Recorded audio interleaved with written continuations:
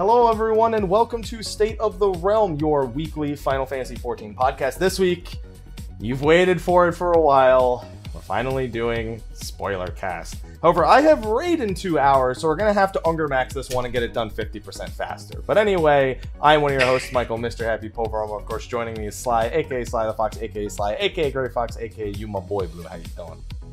Oh, I'm sorry, Sly, a.k.a. Chair, also. Nice chair. I was expecting a little bit better, Happy. Listen, I needed to come up with something on really short notice with the Unger Max thing. All right, I give it a 6. I give it a 6. You could have done better. You know what? I'd give it an 8. It just like flew straight under the radar. I didn't even realize it was there until it had already happened, and I was like, "Wait, really, dude?" Well, you know, I had to come up with something. So, and yes, he's here. We wouldn't do the show without him, so we have him. It's Ethis. That's how that works. Hello, everyone. Yeah. How you doing? If we did a spoiler cast without you, the uproar would be phenomenal. Oh my I think it would create some sort of singularity that would just like, yeah. What would that singularity do? Describe it to me. What would that singularity do? Well, yeah. I didn't really consider that before I started that bullshit sentence. So, sounds like less thought went into that than my Unger Max comment. I would say it would irreparably damage the lore and story of Final Fantasy XIV. It would replace all of the writers with Mike. I like nice delay before this, but everyone's trying to guess monkeys or chihuahuas. No. Yoshida would be sitting in his office and he'd suddenly hear this boop boop boop. Hey, Mr. Happy. It's like, is that every character says that before the rest of their lines. There you go. Hi everyone, Mr. Happy here. Alphino says it, and then he says it to fucking Raubon, and Raubon says it back, and then they say the rest. All right. Yeah. There you go. All right. So this week we're going to be seeing what we remember about the story from about a month ago. See, I think we've forgotten 25%. We've forgotten 25% of the story. Easy. Yeah. I'd say I'd forgotten about 25% of the story. You want to know something, Sly? I made a promise last week that I did not keep true. I still didn't finish the rest of the quest that I watched Ethis do on his stream. God damn it. I tuned into Ethis doing the main story. One up. I was in your stream when you were doing the main story, Ethis, so I never bothered to do them myself. I got to Hell's Lid and stopped. I just watched yours, and You stopped at Hell's Lit. First of all, you creeped on me. I had no idea. I was talking in your chat. How am I supposed to know that? Because you said hi to me. No, I didn't. Yes, you did. No, I didn't. Come on, man. Get that out of here. Wait, so let me get this clear. You stopped at Hell's Lit, as soon as you've done Hell's Lit. Yeah, I got to Hell's Lid. Is there a reason for that? Like, do you have an excuse? Well, because I needed to unlock do you have like a note from a doctor or from a specialist? Because I watched you do the half of the story after getting Hell's Lid. So. He's saying through you by proxy. He's done it. Yeah. You son of a bitch. And I listened to you talk about it all. And I listened to you talk at least I did the fucking story. Now, you want to know what's even worse than that? I not only got to Hell's Lid and then stopped the story because I had watched it on that stream, I did it on my alt, too, which also I got to Hell's Lid and then stopped. So I've done it twice. I unlocked Hell's Lid and Byakko, and I was like, good thing I watched that stream. Say, like, doing spoiler cast a month after the fact is like not such a bad thing because everyone started to sort of forget because our memories are terrible. But you can't forget something that you never fucking did. No, I watched you do it. And I went back and watched you do it again because it took you like 3 hours to watch 2 cutscenes. Okay, all right. Because you were talking about them the whole time. This is going to be an interesting 2 hours. All right. So before we even get into the specifics of talking about the story, 4.2 for me was the patch of side stories are king and the main story was deliberately left unfinished. Unlike 4.1, which felt very definitive when it had wrapped up in a sense. And they said this was by design, that 4.3 would wrap up the loose ends that are created in 4.2. Yeah. So it's not all that much a surprise, but that was my thoughts by the end of everything, Hell's Lid, Fractal, all that stuff. Well, we haven't had any cliffhangers in quite a while. It was kind of nice that like everything was sort of wrapped up in 4.1 and in 4.0 for that matter was like very sort of definitive.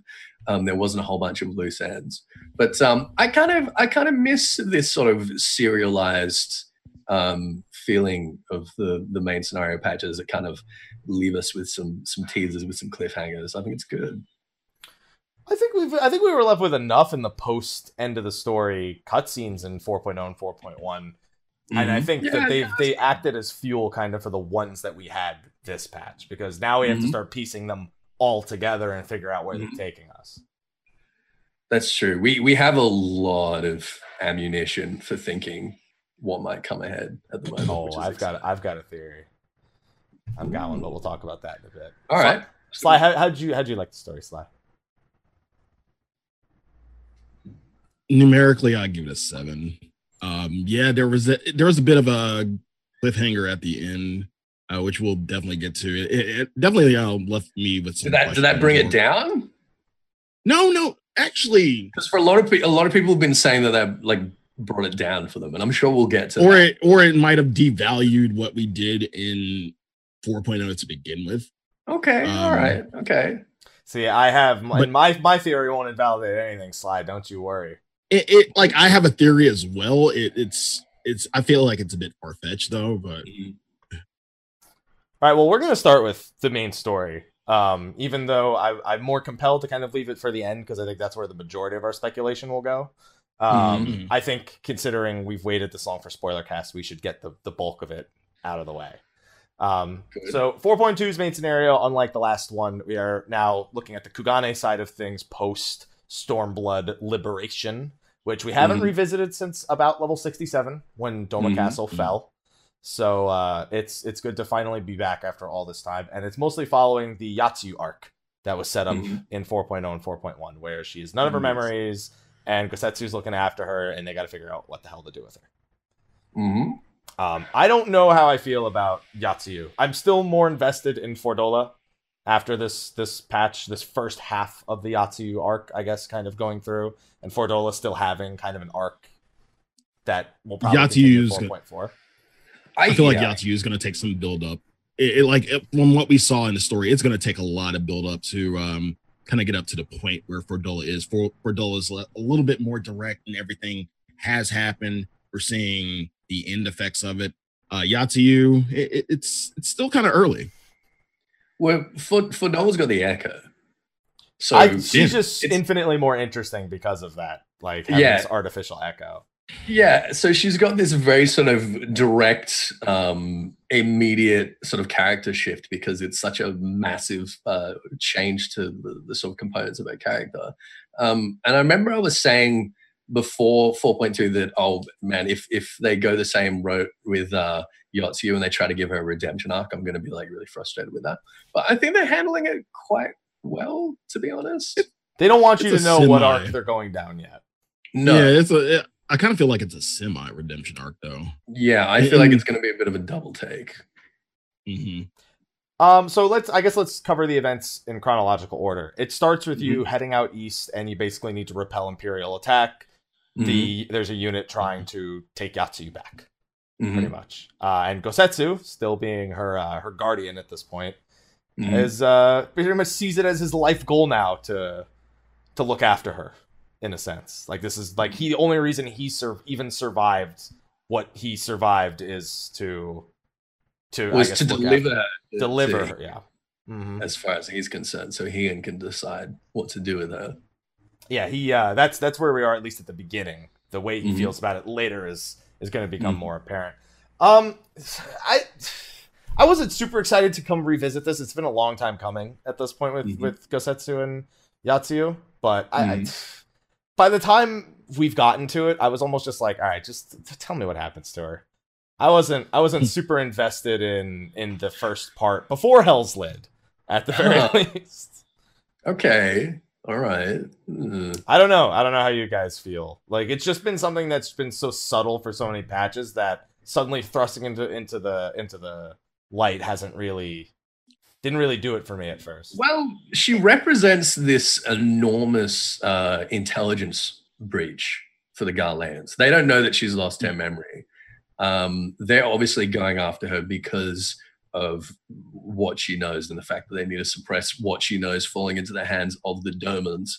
And I think that is still like in the back of Gosetsu's head when he's delivering her. So I was sort of thinking like along those terms, along like, oh, well, when we go back to this Yotsuyu arc, like, what are we going to learn from her? What secrets is she going to hold? Like, how are we going to be able to use her as leverage over the Garleans? So I was really excited to return to this, to be honest. Now, Mike, let me ask you, because we talked about it last week. Are your feelings kind of on the side of the fact of how the story is being handled and done right now, whereas like you had this time to kind of think about it in 4.1 and now you revisit it and you have these kind of feelings about the story and how the Yotsuyu arc is playing out? Almost like I've gotten bored of the idea after all this time. Yeah. No, it's not so much I'm bored of the idea. It's that we never really got hard confirmation she had amnesia. We kind of just put it together with the way she was acting with Gosetsu in the 4.1 post-game scenes, because he was just like, oh, great. And she's like, like super happy. Like, that's not her. Mm-hmm. Like, we pretty much figured it then. So all the things Ethis is talking about with her memories, I knew her memory would play a central point, but I knew that if I was going to be looking forward to that, it wasn't going to be now, pretty much. I knew that was still something that was going to take a while. So the initial revisit, that's why I'm saying my initial revisit of it, seeing them both on screen, is like, well, at least we're getting to it. But I know nothing is going to come of it for a little bit of time. So it just wasn't super exciting to have someone be like, I don't know, I who was I? This is who I am now. You know, I'm going to eat these desserts, and that's it. Like millions of these desserts, and that's all I'm going to do. And like a child. Well, the payoff that I was waiting for was whether she had actually genuinely lost her memory or whether she was sort of playing games.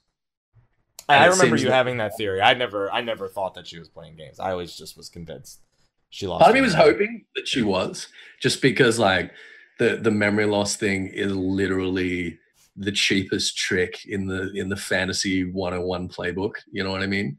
Like it's and I think they've been handling it quite well, but it really is like just cheap. Yeah, no, I agree with that. So we get to this point where now we know, because at this point, even the Warrior of Light, none of us know she's around until we get to this point where the Imperials are trying to recapture her, and we show up and we help, and from this point on, it's a matter of figuring out what do we do with her. Because Asahi shows up, explains who he is, explains the relations that he wants that his group wants to have with the Domans, and we'll get into group, which has a very solid definition that I actually is one of the things he says that I believe, which I don't believe most of the shit that came out of his mouth, but I believe part of it. And that's the whole thing. What the hell do we do with her? That's the whole point of this patch. What the hell do we do with Yotsuyu and the Domans that the Garleans have hostage, pretty much. And that's what's presented. We trade her for the hostages. So what do you think we do with her? What would I like for us to do? I'd like it just to be fucking over. I don't...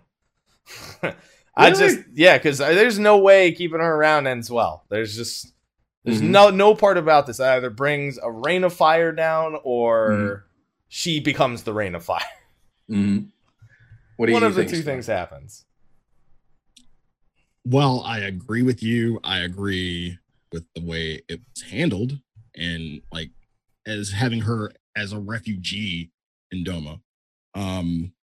Do I think there will be some repercussions from keeping her in Doma? Absolutely. Like, we've seen shit like this go down before. Even though I love Tsuyu, that's what I'm calling her now because she's a baby, as a character. She hasn't earned the first half of her name back yet? No, not yet. Right. Not yet. She's not Yotsuyu, she's Tsuyu. Even though I love her as a character, I kind of agreed with the way Hien was going. Probably more along the lines to protect his people. Just play it safe and just go ahead and kill the bitch. I didn't put it like that, but okay. I mean, that's pretty much what he was about to do. Yeah, that's basically Hien's position is basically memory loss or no. She's irredeemable. She's a psychopath, basically. The position that Gosetsu is taking is that, hey, I was forced to do horrible things under the Garlands when Cayenne was acting as their client king. Gosetsu was, shipped off to these foreign wars and sort of killed, thousands of people for the Garlands. There's that sort of micro instance of one of the captains of the Doman Resistance actually having bought Yotsuyu off her father and pimped her out. And he's making this point of like, this point was made on the Alamegan side as well, by Raubon, was that, we've all kind of committed these atrocious things in the name of, trying to survive through these times. And at some point we've got to like put it all behind us and just like, forgive each other and try to go about the business of building a new society. So is that like, is that compelling? Because to me, I'm like, well, I don't know. Like, is Yotsuyu, obviously it all depends on like whether she recovers her memories or not, but I don't know if I buy it. I'm on Hien's side of this one, man. Just get it over with, man. You don't think it's enough, like it's compelling enough of a reason to be sort of sympathetic for where she's at right now? Here's the thing. You have two choices here. You either have to treat her completely normal, like she did nothing wrong, which the people of Doma will never be able to do. So you're going to basically be putting her through a new kind of hell that is nothing like the one she experienced before. So she just has to live a shitty life again anyway. And or you just take care of the problem that you wanted to take care of when the castle fell on her fucking head the first time. The thing you have to realize about this, and this gets brought up near the end of the story. Haruko, who's there, says the people are eventually going to find out she's here. They're going to have to see her for who she is right now, even though they know for her for who she was before. So eventually, this powder keg is going to blow one way or another. Now it's up for the people of Doma to decide. Customs wise, we can't say that they'll take the same approach as Alamigo with Fordola. We're talking about two different customs. We're talking about Alamigo and we're talking about Doma. Doma obviously, has different customs and different inner workings, but I'd almost imagine the Alamegans were the more brutal of the two, but honestly, no. I thought Doma was honestly the more brutal. The Alamegans, Ramban and Lise had to suppress a fucking lynch mob. But see, that lynch mob knows that she exists, so nobody knows about. Yatsu. So if they did know, then I think it would play out exactly the same way. The same, yeah. Similarly, after Acts of War. Both of them, you have to remember, Fordola, Alamegan converted into Garland. Yatsu, Doman converted into someone for the Empire. They're both just the same exact, the same exact thing, just in two different places. Different characters, all the same, and for different motivations, all the same. But yeah, I mean, Fordola's doing what she thinks needs to be done for Alamigo to survive, whereas Yotsuyu hates Doma and Domans, and she was just. I mean, Fordola did lose her fucking father to Alamegans, which really doesn't help.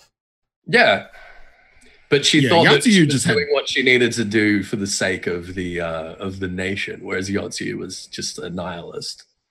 Yeah, hers was just more personal about her history with Doma and what she's experienced and how she just wanted revenge for all she experienced. So it's two different coins. Yeah, it is. It's a tough one. So what do we think of her relationship with Asahi and all the things that Asahi has been telling us? This is one shady motherfucker. I mean, he lets us know he's a shady motherfucker, but even before he let us know, I was like, this is. As soon as he shows up, you're like, he's just got that smug fucking face, like you, but like the good old Ethos. Yeah, he's got the good old Ethos. He's got the I'm well, really. Tell me more. All right. Mm. And come on, we just watched the Imperials attack to try and get. Do we really think that all of a sudden our blood relative, who is a complete loyalist, is gonna be fucking like this completely unnormal and understandable guy? Well, what he's claiming is that there's these two factions, right? There's Populares. the Populares and what are they called? And this The I believe. Optimates. This I the actually Optimates. believe. Yeah. And that's the thing. And he's saying, well, it was the Optimates that were trying to get back, but That I don't represent believe. Populares. And the Populares are basically about, improving the conditions of the provinces and, giving people citizenship and sort of, representing the common man and all that. I believe that. I do. I just don't believe that he represents the Populares. That's exactly my thing. You think he's feigning We know that he he's on that side. we know who he represents. Yeah, we know who he's loyal to. we know who he's loyal to at the end. Yeah. Yeah. So, But there's no way that he represents the Populares, and there is no way that he's there under the authority of the Emperor. I doubt the Emperor even knows that he's there. now, when we found out about these two factions, I kind of went back and thought about Fordola. Mm-hmm. Was Fordola? Do you think Fordola was acting under the Populares, knowing what we know now? I think Fordola just cared about whatever she did, whatever she was told, and that was Fordola. it. Yeah, Fordola wasn't thinking that big of a picture. Fordola was thinking about Alamigo, and I would say like Gaius was obviously more on this Populares side, and more on trying to sort of secure the quality of life of the provinces or whatever. And her organization was created by Gaius under that sort of philosophy. But I don't think she was ever actively thinking about the Empire and what she was doing for the Empire. All Alamigo. Yeah. So this motherfucker comes out, starts lying right off the bat. Like, you just immediately don't trust a single word that comes out of his mouth. You believe that the situation here that exists, the Civil War exists. Lied to us. I don't think he was lying to us about anything other than what his position was. I don't think they have any sort of desire to work with Doban at any actual level.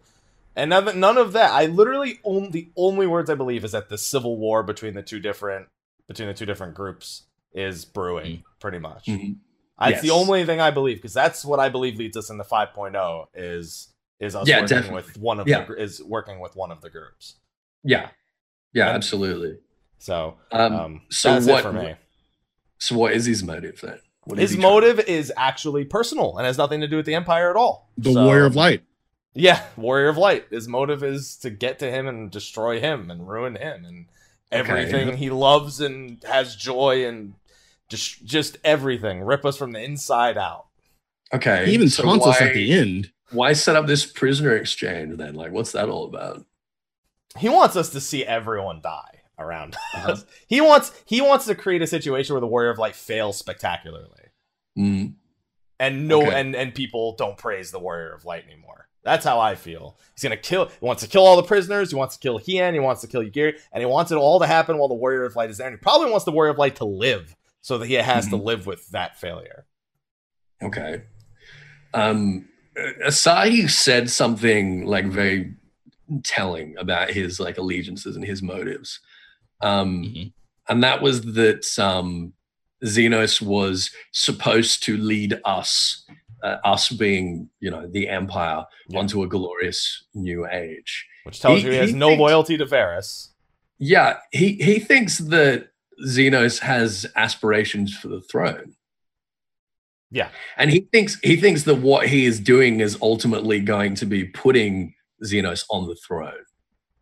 And I seriously doubt that Xenos cares about any of that. Nope. I think he made that very clear after we beat Shinryu. And my audio is cut out. Hang on. Really? I hear it fine. Oh, he can't hear us. There you go. All right. Yeah. I was like, we're good what? now. All right. Yeah, I was gonna say I can hear you. Oh, you can hear us. Got it. Yeah. Hang on.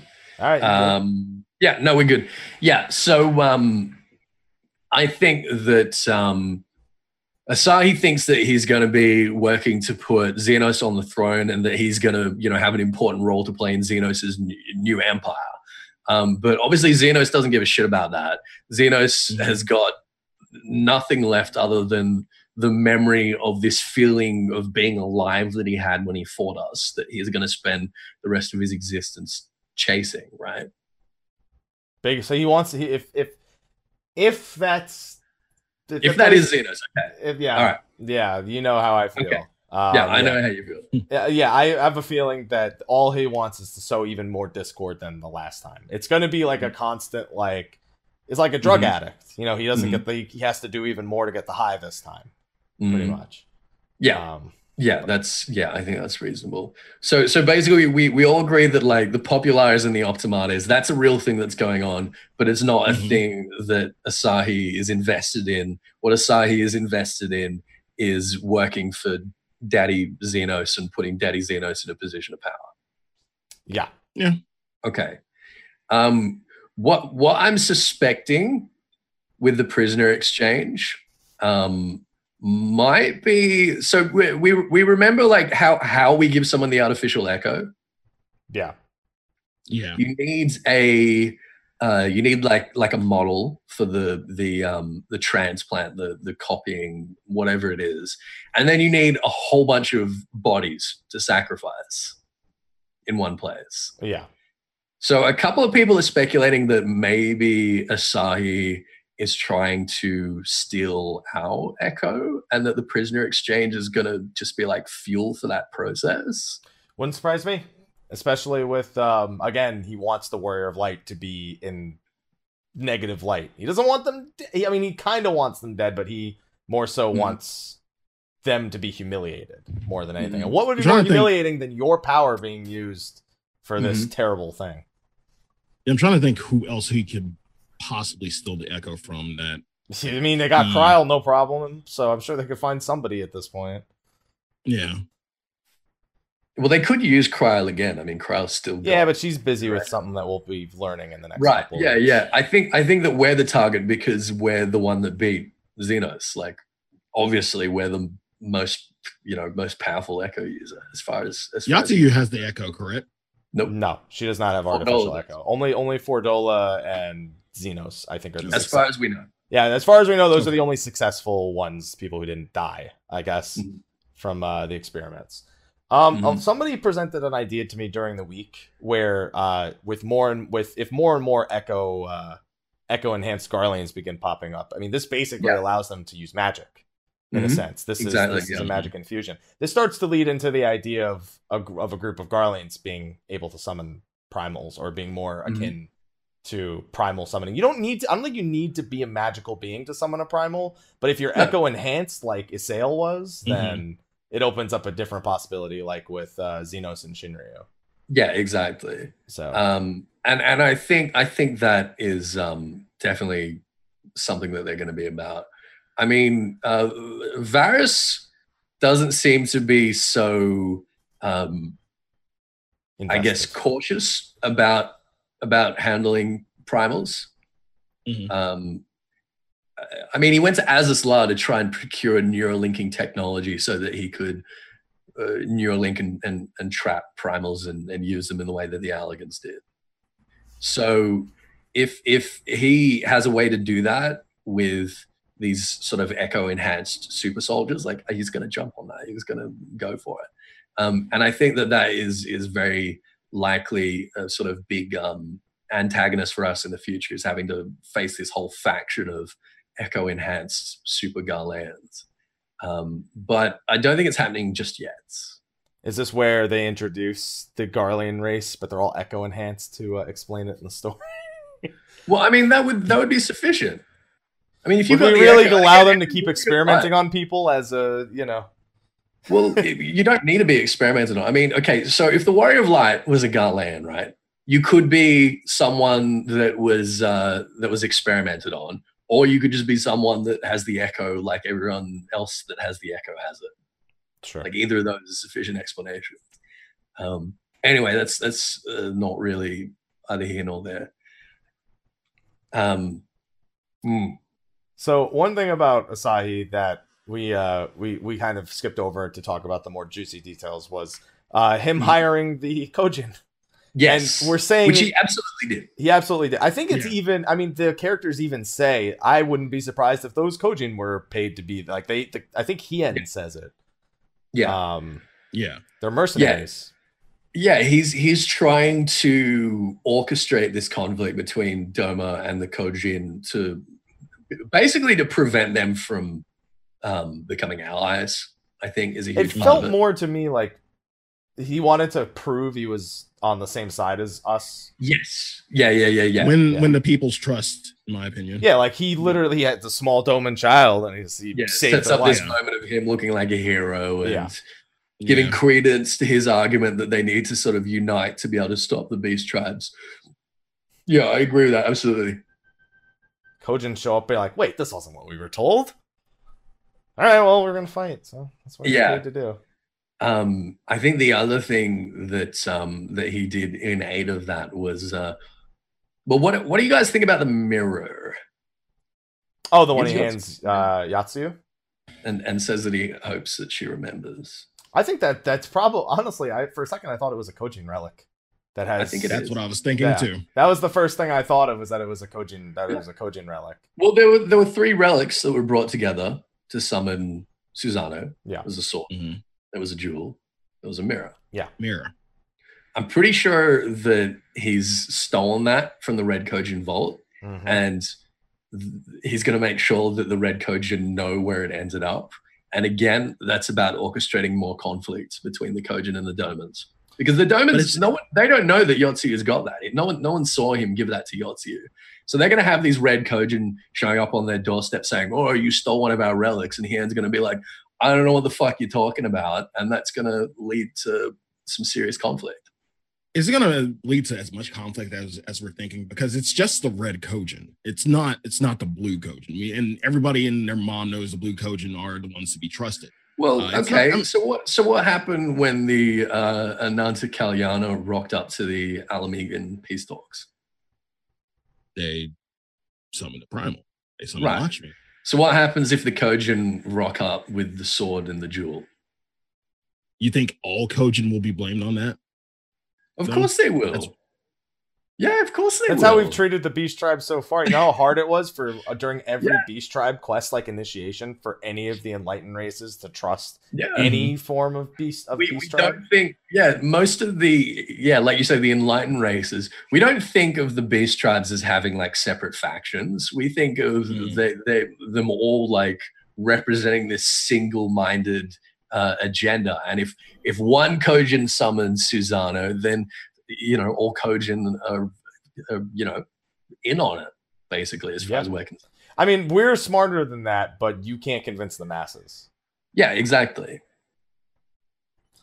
So I think we might end up getting a single player instance in the main scenario quest with us fighting Susano.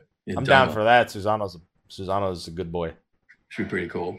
Yeah. I wouldn't be more surprised to have another one against Xenos at the exchange specifically. Not to say we couldn't have 2. We had 2 solo instances this time. Obviously, again, one against the Imperials, one against the Kojin, but and that kind of follows the same threads there. One against the Kojin, one against the thing. Like, I wouldn't be surprised if the Kojin tried to drop in on the exchange, but then the exchanges go south because the exchange is never meant to go well in the first place. It just leads to back-to-back events of a lot of really bad things happening. Yeah, which I'm sure is the idea. Yeah, there's a lot of really exciting things set up. It just sucks that it's basically hey, she doesn't remember anything, and now we have to wonder if she will for the next 3.5 months. But what happens if she does? Because on one hand, she hates the Domans, but on the other hand, she probably hates her brother even more. Yeah, her brother is not exactly a shining light in her life. Her brother is the reason that she was sold. Yeah. So if she gets her memory back, obviously her first reaction will be to, kick against the Domans. But if she realizes what's really going on and that these Garleans are not actually being represented they're not representing the Garlean agenda, they're representing her brother's agenda. That could be really interesting. I think she's just gonna kill herself in the end. I think she's got too many strings pulling her in too many different directions. I think she's gonna kill herself. I'm not kidding. Really? I do. That would be really dark for Final Fantasy 14. I mean, it's not the first time someone's off them. Well, presumably off themselves. It's not the first time someone's tried. Yeah, at the very least, it's not the first time. Hey, we haven't seen Papalymo in a while, so. Well, that wasn't suicide. That was sacrifice. I mean, it was, but it was of a noble kind. It was of a nobler intention. I don't think there's any way she gets any form of redemption, and at the same time, I don't think there's any way. Yeah, on either side, I don't think there's any way this ends well for her. Well, she can't stay in Doma. She can't stay in. I almost tried to put your accent on it instinctively after hearing you say it. I can't. She can't stay in Doma, and there's no way she can go back with her brother. There's just.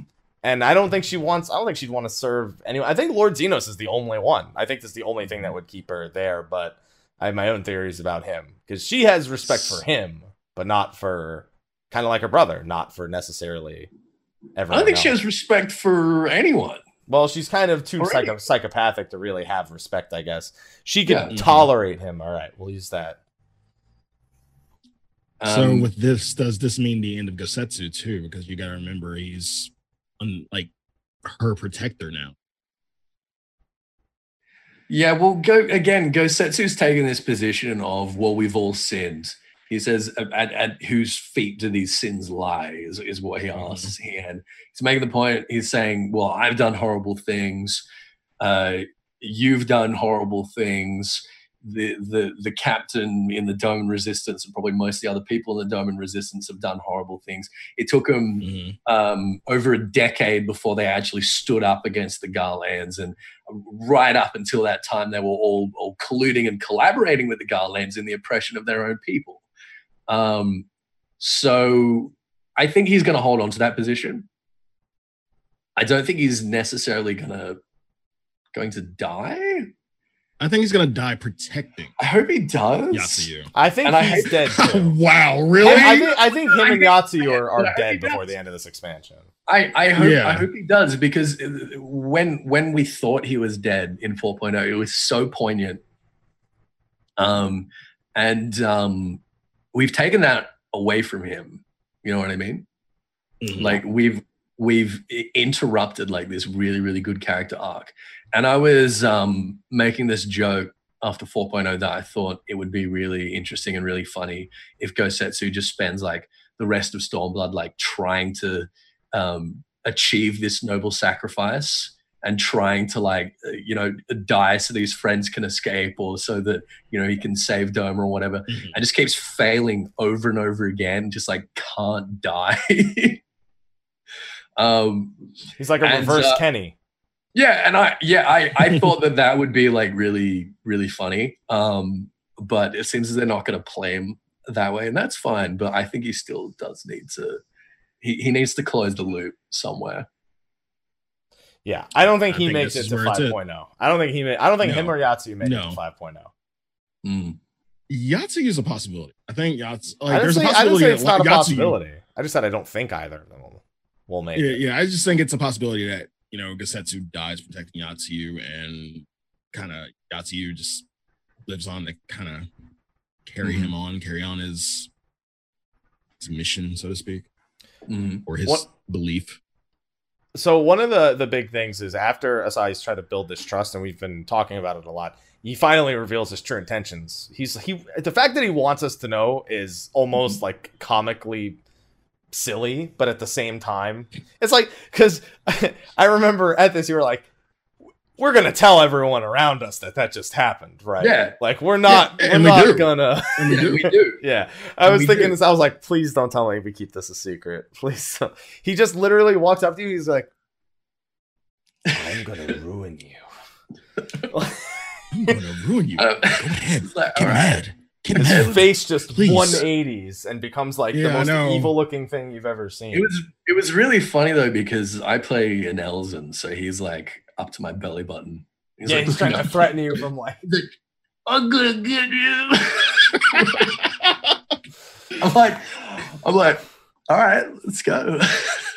I'm sorry, could you get a step stool or something? I can't hear you from down there. But then I see some screenshots of him like doing it to a Lalafell, and I'm like, all right, that'd be pretty intimidating. I mean, to be fair, everything is intimidating when you compare talking to a Lalafell. Imagine going into turn 13 as a Lalafell. You're like, all right, well, all right. Still did it though. Apparently when you're a Lalafell, he'll kneel. Really? He'll kneel and make the angry face. He'll make sure he gets as close to eye level to you as possible. Okay, all right. Yeah, it just wasn't. I was like, really? Like, do you know who the fuck I am? And that's the thing. He knows, and he wants you to know that he knows, and he wants you to know that he does not give a fuck. He really doesn't. He's like, go ahead, get mad, ruin these negotiations that just happened, please. Yeah, attack me. And come on, hit me. Me. Is that like Han's right that we do have to play along? We have to play along because if there's any chance of being able to recover these prisoners, then he has to take the chance. Yeah. Mm-hmm. No choice, unfortunately. And I mean, the thing that Asahi doesn't reveal, the most important thing, is that Zenos is still around. Yeah, he even when he's speaking to you, he says, "When you killed my master." Like he does not want us to know, which is even more telling about what he wants to happen at this event. Yeah, and speaking of that, what did we think of the flashback with Asahi and Zenos? They were kind of, it's, how do I describe it? It's almost like when Fordola was cornered, except that this time Big Daddy Zenos showed up instead of her dad taking a rock to the face. So that flashback, that was back to the same time frame as 2.0. Yeah. Right. Mm-hmm. And this is a really important thing for people to recognize, because a lot of people get confused about like Zenos' timeline and how long he's actually had the Resonant for. He had it in 2.0. The Domans, basically the Garland Civil War kicked off during 2.0.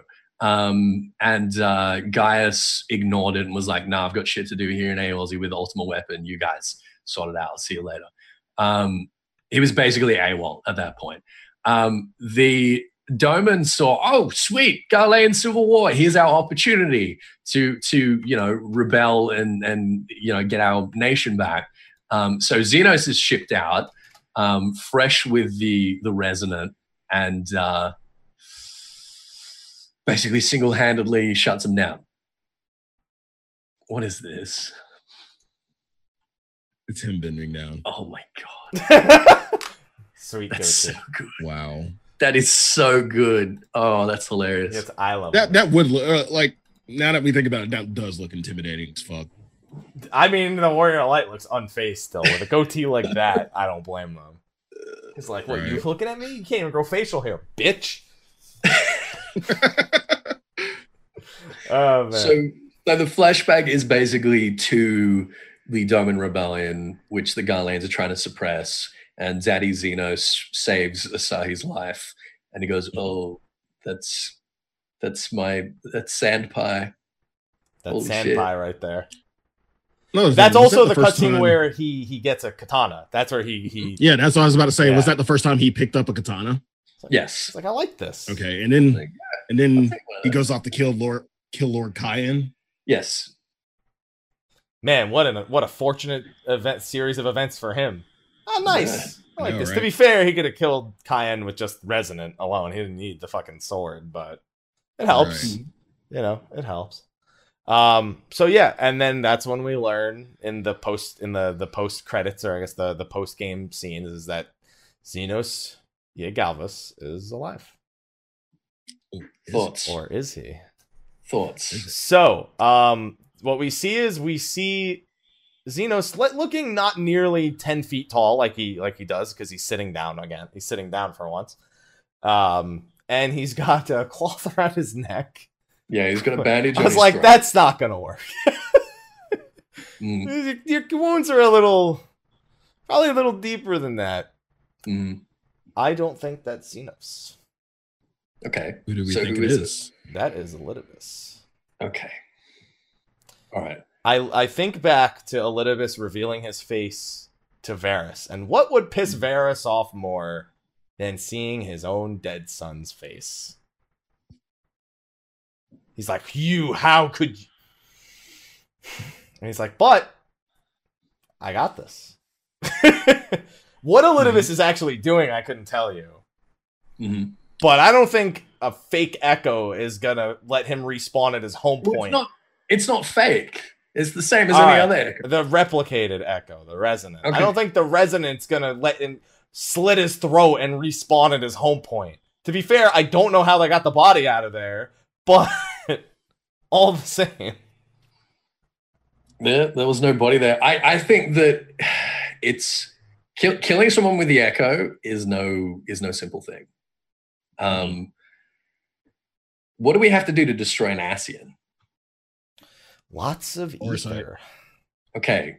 We have to trap their soul in a special container and then blow it up with a whole bunch of ether. We have to science the shit out of it.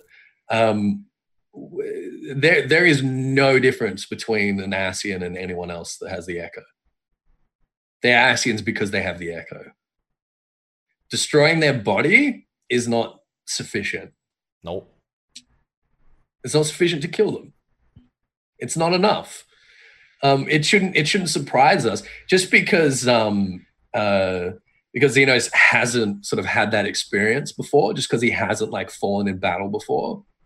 I think that he thought he was going to die. He thought he was killing himself, and it didn't work because he's got the Resonant, because he's got the Echo. So he's like, shit, what are you serious? What do I do now? And what does he do now? He's just had this epiphany, basically, where the only time he's ever felt alive is when he's fighting us and when he's on the sort of very, very brink. And that's all he's got. He's like, well, I can't go past that. So now I die. Oh shit, I can't die. So what do I do? What does he do? He's got to chase that, doesn't he? He's got to chase. He's also got to assume we can't die either. Exactly. Mm-hmm. It's fucked up. So that's the position that he's in. And I think he's letting Asahi believe that he has aspirations for the throne, so he can sort of use Asahi to, basically put himself in the position where he can have that experience again. Here's where I get my thoughts. Somebody took my thought in the chat. I can't wait for this. Asahi's going to end up killing Xenos. Mm-hmm. Not for the throne, not for political gain or anything. Kind of piggybacking off of what we talked about with the whole Brutus name. I think near the end of Stormblood, near the end of 4.0, Asahi's going to end up killing Xenos. You think so? Then we'll kill He'll Asahi. make Daddy proud. He gave him that rush of living on the edge. Yeah. Mm-hmm. I don't think he can. I don't know if he'll assist us with it.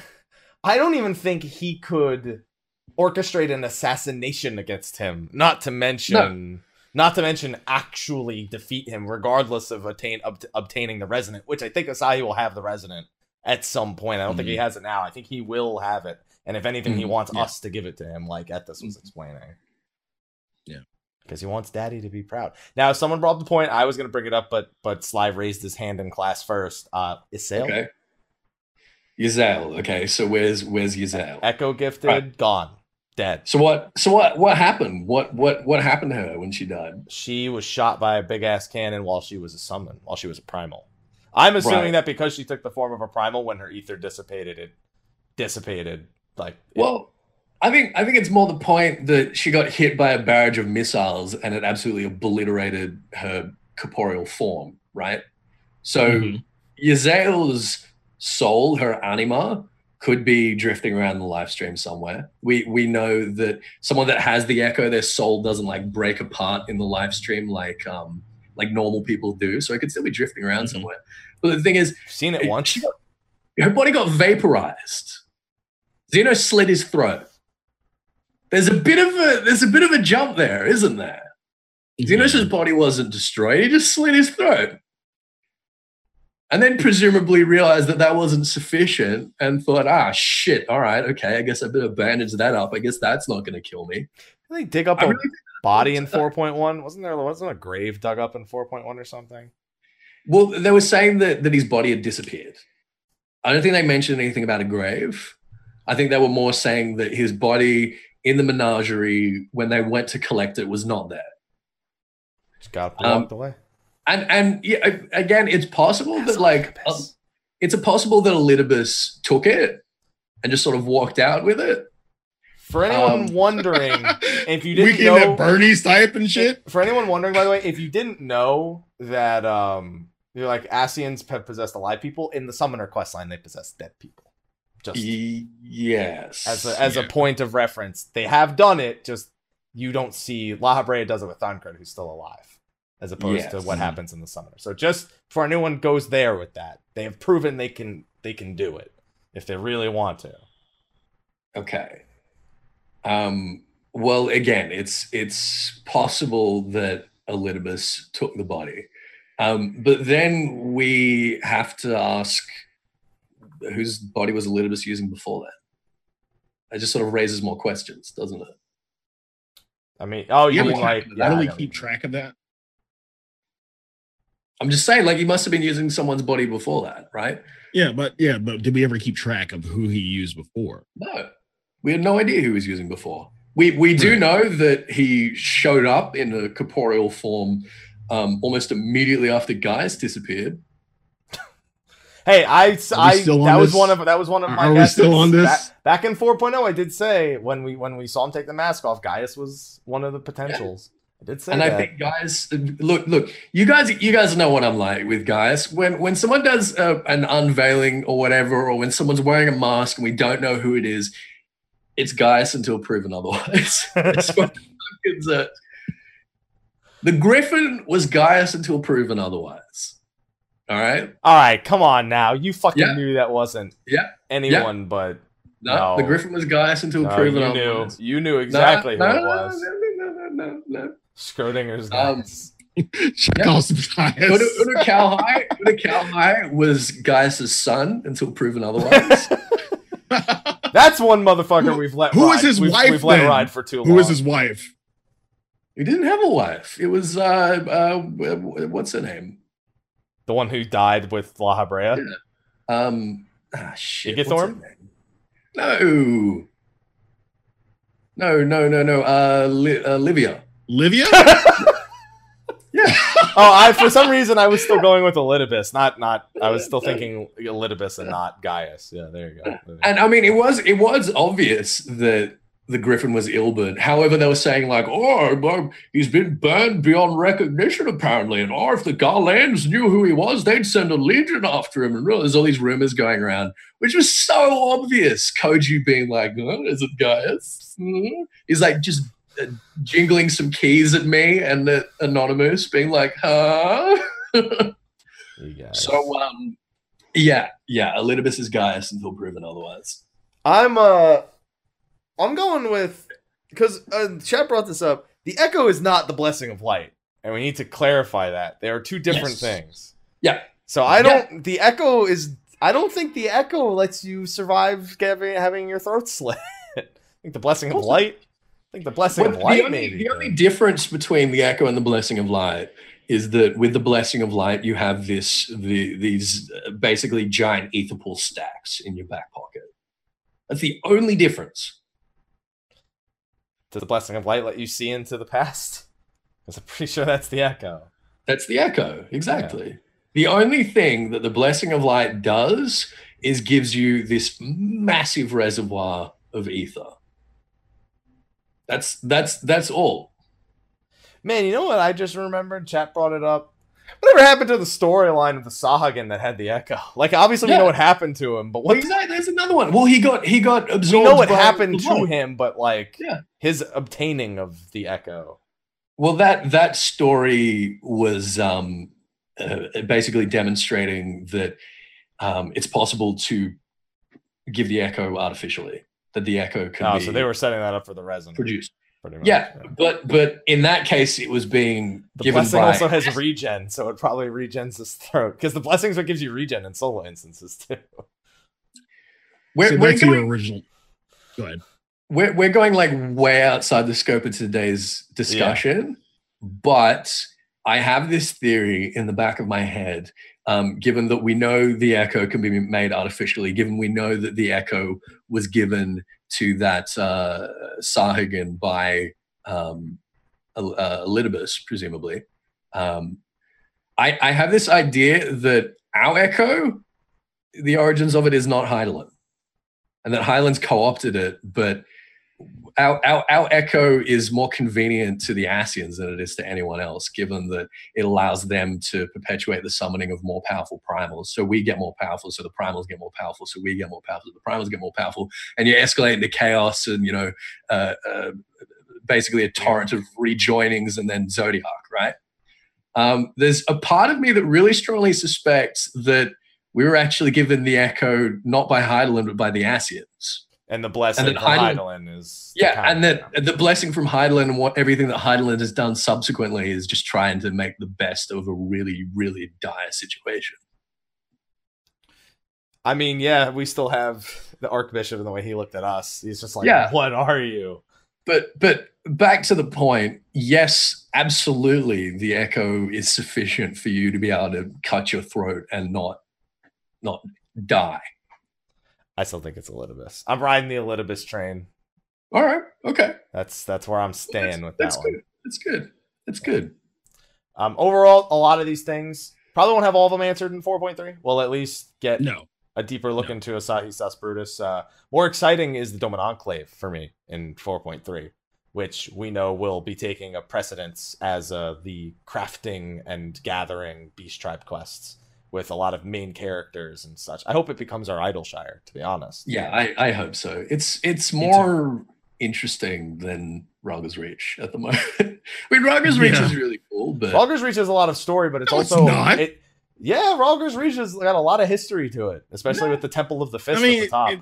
The Temple of the Fist is around, but I just don't. But it's also completely when I knew worthless. That was, because Rhalgr's Reach right now functions as the connection, as sort of the what's the word I'm looking for? The point of communication between the other city-states and the not yet fully functional Ala Mhigo itself. But it also has remained a complete shithole for 2 patches now, and I would like to have something that looks a little nicer. Yes. Yep. So I agree. That's where I stand. You can fucking plan out all you want, Lise, whatever you actually think you're doing there, but we got other shit. Yeah, she ain't doing shit. But anyway. So that covers most of 4.2. I don't think there's any point we didn't hit on that isn't like a hot topic there. Obviously we have to talk about Sorobod and his part, but that's when we go into talking about the 4 lords. Which I guess we can cover next, since it is that and Fractal are kind of the next big thing. So 4 lords already better than the entirety of the Warring Triad story. I think the only detail from the Warring Triad story I liked was Unakalhai. Like, Regulo was completely underplayed. Each of the Triads themselves had an interesting backstory, but it wasn't a focal point of the current story. That was just their history and lore within the world. It filled out like the whole Mercidian War and told us like so much about the Alligans. That's what I'm saying, but it didn't apply. It answered so many questions though. We're like, why is Xande so fucking big and ripped when we fight him in Crystal Tower? Oh, because that's what I'm saying. There's a difference between the story being told and the lore being established. Okay. Yeah, all right, I'll give you that. The lore that was established there. Yeah. Okay. The lore established there was fantastic. In the Warring Triad. What's so great about the story of the 4 lords then? The story of the 4 lords not only building out the lore, but it's actually got a fucking story that doesn't feel like, that was a fucking waste of my time. Which is how it felt. I felt like the Warring Triad story was a complete waste of time outside of learning who Unakalhai was. Well, the Warring Tribe storyline was like, well, if these things wake up, they're gonna do a lot of Exactly. We've been doing that for fucking 4 years with every Okay. primal. I don't care anymore. Every primal. Yeah. And you know what the Four Lords story is? Hey, if this Zoryu guy wakes up, he's gonna cause a lot of damage. We need to stop that from happening. It's the same fucking story. No, there's a lot more going on. Okay, There's a lot- what's going The on? established again, lore versus story, but I feel like the way it's being Okay. presented here with the auspices and Hell's Lit Uh-huh. itself and everything, it's just far more. It's approachable. It's far more interesting. There's the characters. There's actually characters that are being developed throughout this story. Genbu and the rest of the Four Lords are actually being developed. There's actually Soroban, interaction with. There's the actually primals. interaction with the primals themselves. There's a lot more going on here. Like Sephiroth, Well, they're you know not what Sephiroth's interaction with you was? Ugh, who the fuck are you? That's it. Yeah, okay, that's I mean, reasonable. yeah, they're not primals, but yeah, there's interaction between like what we're going to be dealing with, rather Mhm. than just, oh, hey, Sephiroth just showed up. Oh, Sophie's here. Nice tits. Hey, Zervan's here. Yeah, that's pretty much it. That's what we get. Yeah, and Regula's like, all right, well, I guess I'll sacrifice myself for this. All right, I didn't find anything useful, so it's all right, Mhm. it's whatever. Then Unokalha is like, yeah, I had to make sure that this shit didn't happen. My master, by the way, it was one of the main villains of the plot, in case you didn't know that. We're going to let that go, no, for the time being. No, it just happens to also be named Elidibus. I'm just saying. That motherfucker is still just chilling. And he just should not just still be chilling with what we know about him. So they're not primals. That was a This small is point because they like you said, they act effectively like primals for the Mhm. sake of the storytelling, but they Mhm. aren't. Yeah, and I found this really interesting because at first I was like, all right, this is so left field. Like, how the fuck do they explain this? But it's actually pretty compelling.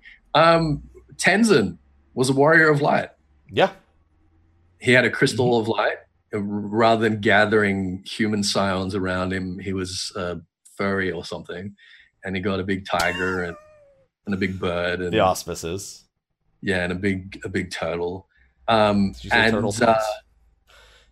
basically, apparently, anyway, animals when they reach about 1,000 years of age, their anima has developed to the point where they're basically literate. They have a sort of higher sentience than beasts or monsters or whatever. And apparently, when you combine that and expose them to a crystal of light, they get really buff. They become capable of transformations to much stronger forms. Yep. Something I didn't And, pick like, up when I was going through I'm- Hell's Lit until it was explained was that we were fighting only auspices in the Hell. As soon as they explained who the auspices were, I went back and figured it out because I was like, oh, we're Yeah. chasing this fox, and then I was like, oh, we were fighting auspices Yeah. as we were going Yeah. through Hell's Lit. Yeah, we're finding lesser And- auspices. Yeah. Yeah. And the So weed in me basically- just go ahead. The Four Lords basically they have this shrine dedicated to Tenzin where they keep this crystal of light, and they go around the realm identifying other animals that have reached this age and then collecting them, bringing them back to the shrine, and then via exposure to that crystal of light, they gradually grow in strength until they become super buff Tiger Daddy. Yeah, and it is worth mentioning that it is explained if you go around talking to the NPCs that the Tamamo is also an auspice, though one that Mhm. had fell to their Yes. what's the term? I give me the term for the evil inside them. What is it? The Aramagatama. Yeah, there you go. Aramatama. Chimichangas. No, that's what's her face? Lakshmi. She's the one with the Oh, yeah, chimichangas. my bad. She's the one with the chimichangas. Yeah, there Aramatama. Yeah, yeah, there Aramatama. Yeah, Yeah. that's another thing that was interesting. I thought Mhm. was learning about Tamamo. Which I think is like ontological. I think it's the same thing as like the warriors in a beast, or the same thing as like the darkness that the Dark Knights refer to. It's basically once you're exposed to a lot of ether, you've got a lot of ether building up inside yourself. You've got to kind of keep it balanced, otherwise you go off the rails. Yeah. And we see that playing. It's not the first time we've been exposed to that theme, but there's a little bit more at stake here if the auspices, fall to their Aramitama, and one that has completely fallen is Koryu. Yes. Yeah. And he is going to be the center point, which makes a lot more sense when Sly gets a Sly Jesus moment, and Genbu was the last boss of Hell's Lid, as he had called it. So you get your Sly. I said there's no way, because 4 lords, 4 dudes. We already know the 4 dudes. That's it. And then Genbu's here, so we already know who the 4.5 boss is now. That still made me sad as fuck. I wanted Genbu as a primal fight. Just wait for the ultimate version. I love the explanation was that he was too old. Yeah. He's an old turtle, and that's what I love about all the auspices, that they really lean heavily on Japanese myth and lore, because you see Inagami, you see Nue, Senri. Yeah, it's really cool. I forget the others. Yeah, I forget the other ones. I like the fat cat, because the fat cat's like, I could kill you in a second. You wouldn't even. Yep, Senri. Yeah, the fat cat's the best one. Senri's not even that fat though either. When they first brought them in, I was kind of worried, because I was like, all right, this is so different from like anything we've seen in Final Fantasy 14 before. Like, how do they explain that these things are possible? Are they just gonna like retcon it? Like, what's gonna happen? And they sort of tied it in with this whole like anima and like crystals of light, and I thought it was really, really well done. I'm really, really satisfied with it. Yeah, and it's obviously something that they've been thinking about for quite a long time as well. Yeah. And as Ethis simplified it into, ultimately our goal is to ensure that all of the major auspices, the 4 lords themselves, do not fall to their Aramitama, and 3 of them are close to it. Yeah. Yep. And the only way to get rid of it is to face it head on. And the problem is, the problem is that they need to be in that sort of balanced state of mind in order to be able to hold the seal that traps Koryu. That traps Koryu. Yeah, exactly. Yeah. Which is obviously going to fail, and we're going to have to fight Koryu anyway. I mean, even what's her face? God, it's been so long since I've had to say her name. Come on, guys, Lalafell. Krile? No, the one who's there. It's been too long since I've had to say your name. What? Tataru. There you go. It's just been so long. It's just been so long since I've said her name. I couldn't get it. Like, it just, my brain shut her name out completely. She's been a non-fact. As once we found out she wasn't pure evil, I kind of just forgot. Yeah. She's still pure evil, but she's just like about the money. There you go, Tataru. Which was one of the main things about this story. Like, the thing with Alphinaud, that was so fun. Yeah, buying the sword. How much did she say it cost? It was like a house or something. Yeah, it was enough for a large house. So it was like 42 million. Yeah. So even Tataru straight up says, this is not going to work. So you got to be ready to fight him when he comes out, because we're gonna free all their Aramitama, and we get to see Byakko. He's the first one, and I immediately took a liking to the way this was approached, because we were all under the impression that, again, they were all going to be primals, and that that's all it was going to be. They were just like, something happened, and there's all these primals that are coming out now. Ooh. And I think having that expectation, I think this is better. I think this is more interesting the way that they did it. Yeah. It's and then you get to see Byakko. He presents himself as, in his balanced, controlled state, and then he basically just says, "Beat me up, daddy."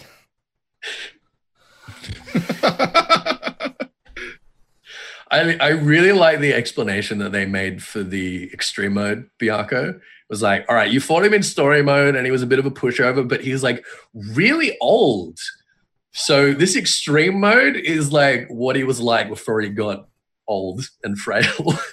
It's probably be Yoshida's explanation for all. Not that much. Yeah.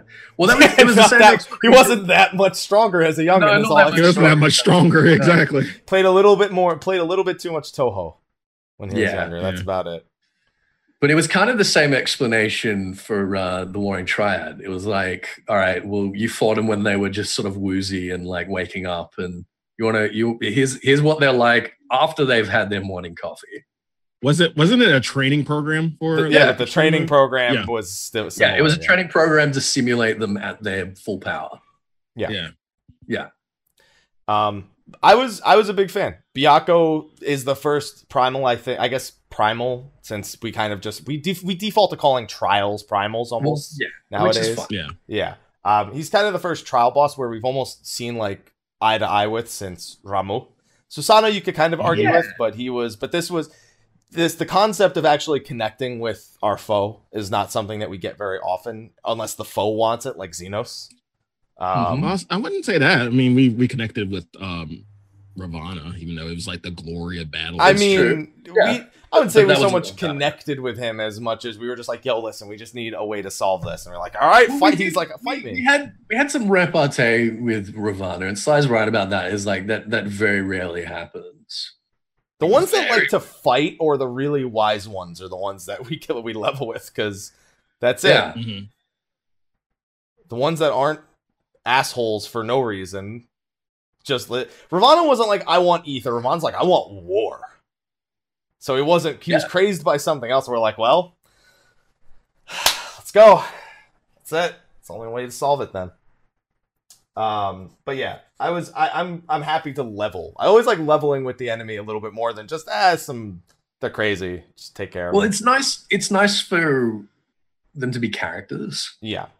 Which is the problem with so many of the primals, and the thing that frustrates me with so many of the primals, because I feel like all the primals have a potential to be characters and to have, motivations, and to have like characters, to have personalities. And they don't.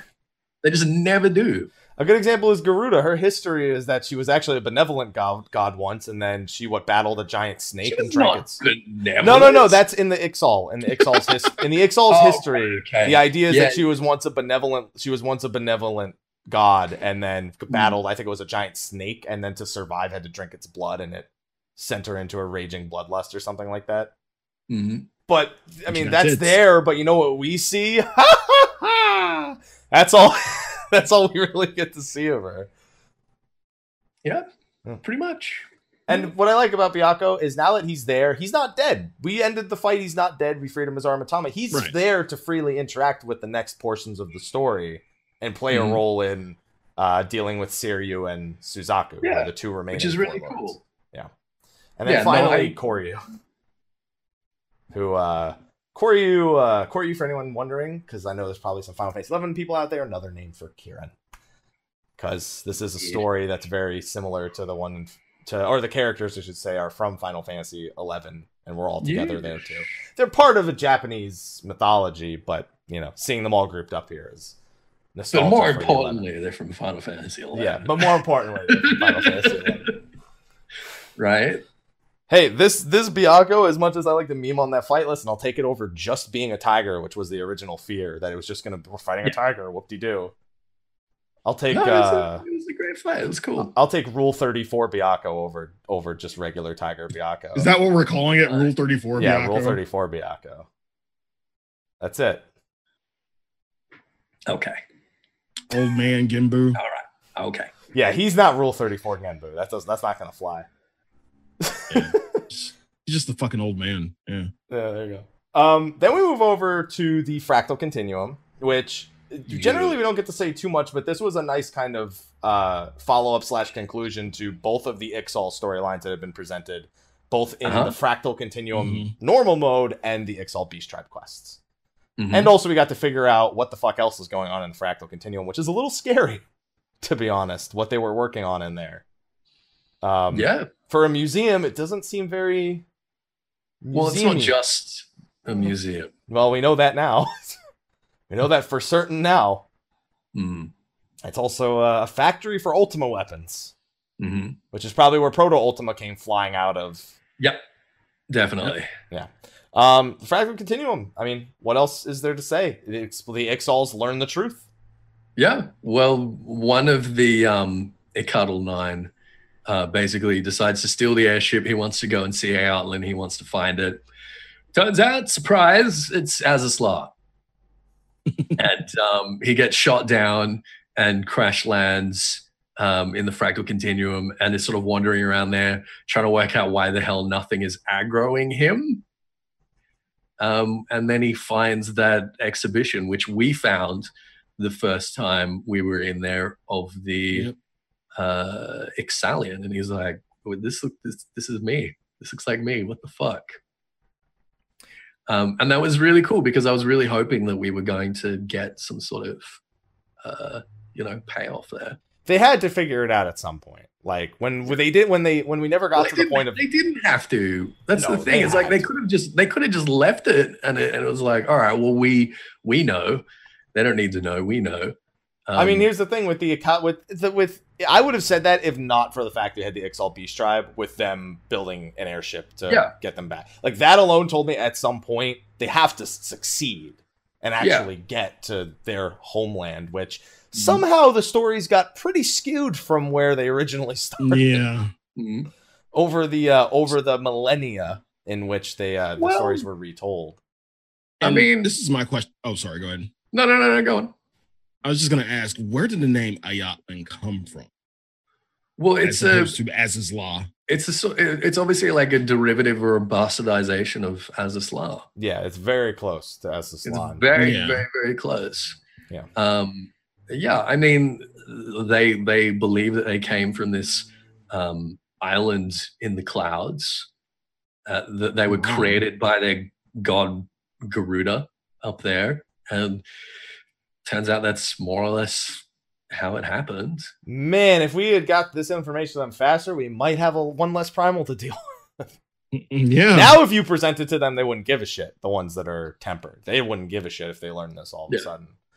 But the ones that aren't tempered, they're honestly, I was kind of impressed with how they handled it at best. Yeah. Well, Dezul Kalan basically said, "Well, we'll find our Ayatlan somewhere else. We'll find our own. Like if that's not what we were told the Promised Land, we'll make sure that we have one to tell the future generations, a real one."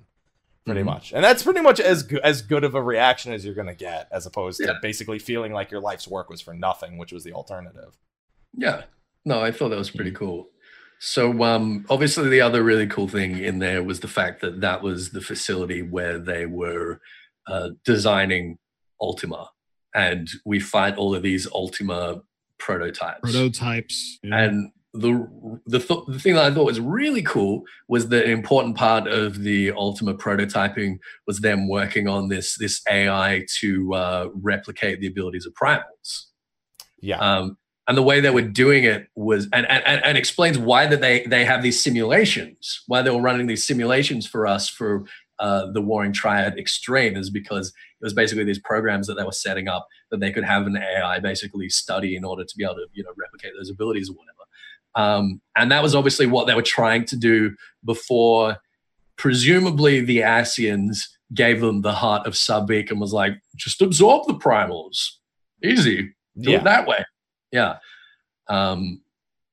Which obviously came later. I thought that was really cool as well. Yeah, it's always good to see the Allagans, because a lot of our current perception of them comes from what the Ascians gave them and Omega. Like that's... We get to see a lot of how their technology advanced after those 2 points.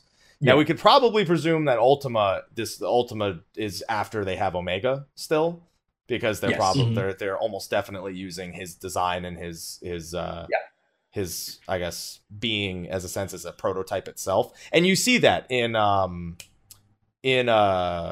when the Garleans are trying to replicate Ultima, and you see Omega-ish appendages in there too. Yeah. So there's a lot of information that backs up that Ultima is based on Omega, which is also normal with the other. Well, it's how they develop etheric chemistry in general. Like Omega has got this ability, as far as what it looks to us, to sort of create life out of nothing, out of these constituent components. But really, the Allagans have reverse engineered that. And when we see these vats full of these green goop where they're breeding these chimeras, that's what they're doing. They're doing the same process as what Omega does. Just not summoning them out of nothing. Yeah. They're biologically building them out of nothing. Well, Omega's biologically building them. He's just doing it a lot faster. Yeah. And a lot more efficiently. Much more. Yeah. As we've learned. And then the Ultima Beast, I guess, is their culmination of, I don't remember what the simulation describes during the Ultima Beast encounter. I remember it during the Ultima Warrior, where they're describing that it because of its unpredictability, it would leave enemies guessing. But I don't remember anything about the simulation during Ultima Beast or leading up to The it. purpose of the Ultima Beast was basically that it could be like modified with a lot of like different appendages and different weaponry. Makes sense, considering the way that fucked up looking thing. Yeah. So basically, they were all like parts of the Ultima weapon, aspects of the Ultima weapon that they were sort of experimenting with. It's too bad they never got to do anything with these. And it's hard to tell if, and now that we've been in there and seen that the factory is self-sufficient in a way, if we're gonna do anything with that. Them out. Yeah, like I don't recall. I don't think beating the Ultimate Beast just means all of a sudden Azaslaw doesn't operate on its own. I mean, to stay in the air, it has to operate. The technology has to somewhat operate on its own. Mm-hmm. Obviously, it doesn't need a pilot. It's all self-sufficient. You got all those AIs roaming about anyway. Mm-hmm. All the nodes. Well, the thing is, the thing that's powering the engine that keeps it afloat is the Warring Triad. Yeah. And if we've canonically defeated them, then we've got to assume that eventually, whether it's like 1 year or 10 years or 1,000 years, that it's like the battery is going to die and it's going to drop out of the sky. Yeah. I just don't think that it's going to happen. Like, I don't think we're ever going to see that happen. No, I don't think so either. I think that the theory of the story taking place within the stretching bubble of time would prevent it from ever happening. Yeah. Pretty much. Yeah, exactly. Unless a character in the story, they canonically want that character to expose that trait, but that would also have to acknowledge this doing the side quests of taking care of the Warring Triad, which becomes problematic for other reasons. Maybe they'll move Azaslaw to Eureka, which we'll get to after this next point real quick. We're going to do Omega real quick. I have about 35 minutes till raid, so let's hit what we can. And honestly, unfortunately, there's not much to say with Omega. Like, again, we don't have anything to say about the fights themselves because, once again, they're all simulations meant to test us, and none of the theories of the heroes being in play here or any sort of anything at all plays. There's just things that happen around those 4 simulations. Yes. Pretty much. Yes. We go back in, and he's like, "Hey, you're back. You beat the trash first." And then he's like, "Alpha, what are you doing? You got some stuff here, Alpha? You figured out? You got cards now? Yeah. Cards now. Tell us something about that. Tell us something about that. You got cards now? Yeah, I mean, like, I think this is the weakest second part of a story that we've had of all 3 of the raid series so far. It's almost the same as the first, so you can't really call it weak. But that's the problem. All the other ones, they were both weak. They were both weak. Second part of Coil was pretty strong when we see Louis Swa after, and the second part of Alexander. Again, we got an equivalent here with that confrontation finally between Midgardsormr and Omega. It was nice to see, but I wasn't compelled by it. It didn't do it. All it did was make it so we aren't dead. That's it. That's all. It saved our lives. What it did, it confirmed what the relationship between those two was. That they came from the same world. That Midgardsormr had tried and failed to stop Omega there. Well, we didn't know that. That's just what we assumed based on what we had. We got a hard confirmation now. And then that Midgardsormr subsequently took his eggs, fled to Hydaelyn, and Hydaelyn said, "Hey, what's going on here?"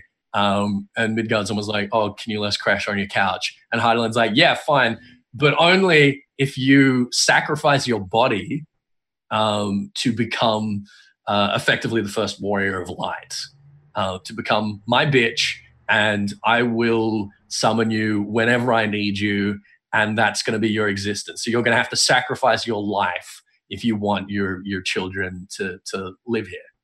Very similar to what the Warriors of Darkness went through when they tried. Exactly. Which is cool, and which also explains to us that Midgardsormr has never really been alive. He's never been alive, and he's never been dead. He didn't die at Silvertear.